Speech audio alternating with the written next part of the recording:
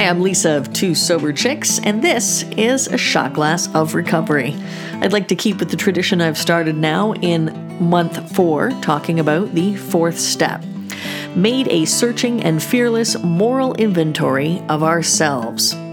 How many of you, like me, went, whoa, wait a fucking minute. Inventory of me? Of my liabilities? No, wait a second here. I didn't sign up for this.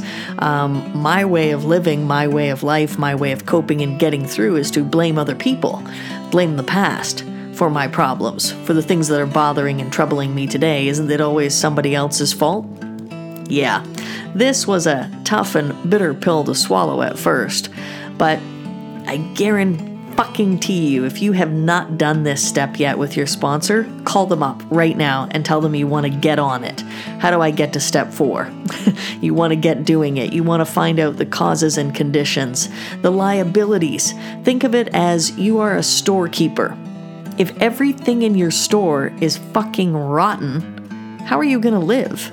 You can't sell that shit. How are you going to make any money if all you've got is rotten apples to sell people? So, that's a simple and easy way of looking at it. I love this from the daily reading, the daily reflections. It talks about page 42 in the 12 steps and 12 traditions. Step 4 is the vigorous and painstaking effort to discover what the liabilities in each of us have been and are. Because, let's face it, even though we try to do step 6 and 7, they don't just disappear like that. It takes work. So, continuing on, where are my natural desires? Where have they warped me? I wish to look squarely at the unhappiness this has caused others and myself by discovering what my emotional deformities are. Ooh, that's nicely put. I can move toward their correction. Without a willing and persistent effort to do this, there can be little sobriety or contentment for me. Isn't that true? I like that. By discovering what my emotional deformities are, I can move toward their correction. Think of it that way. If you do not take stock of what your own issues are, what your problems are, what your roadblocks, we call them character defects.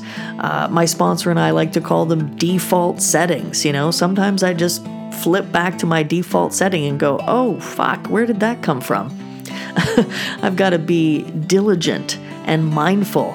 And I can't do that if I don't know what my character defects are, which is why the 4th step is so important. And in it, you deal with a lot of stuff from the past, which is amazing because in doing the 4th and 5th steps, we finally start to understand the true meaning of forgiveness.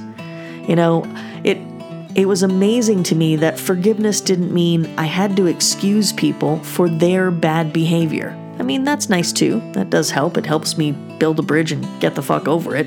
I don't know what's wrong with me today. I'm in a swearing trucker mood. I've had 4 cups of coffee, so excuse me. Now I've completely lost my place. This is hilarious. It's like standing up in front of a room and doing your talk on experience, strength, and hope. And I've decided I'm not going to go back and correct things. I'm just going to ramble on. So yeah, basically, step 4 is so amazing and it's so important to my sobriety today. I can't learn how to be a better person if I don't know what I need to overcome, which is basically what I wanted to talk about today. Be careful, be gentle. It doesn't happen overnight, and more will be revealed. As you go through this program, you start to get more honest with yourself. I used to think that I wasn't a judgmental person. I am really a judgmental person. That was not an easy pill for me to swallow. But now that I'm aware of it, I can catch myself more frequently. And I can continue to work on it, and I can continue to grow, which is the beauty of step 4.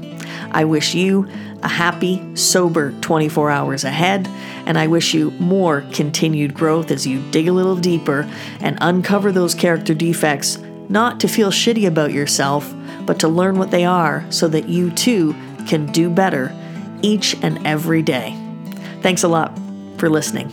I'm Lisa from Two Sober Chicks, and this has been one of our shorts called A Shot Glass of Recovery.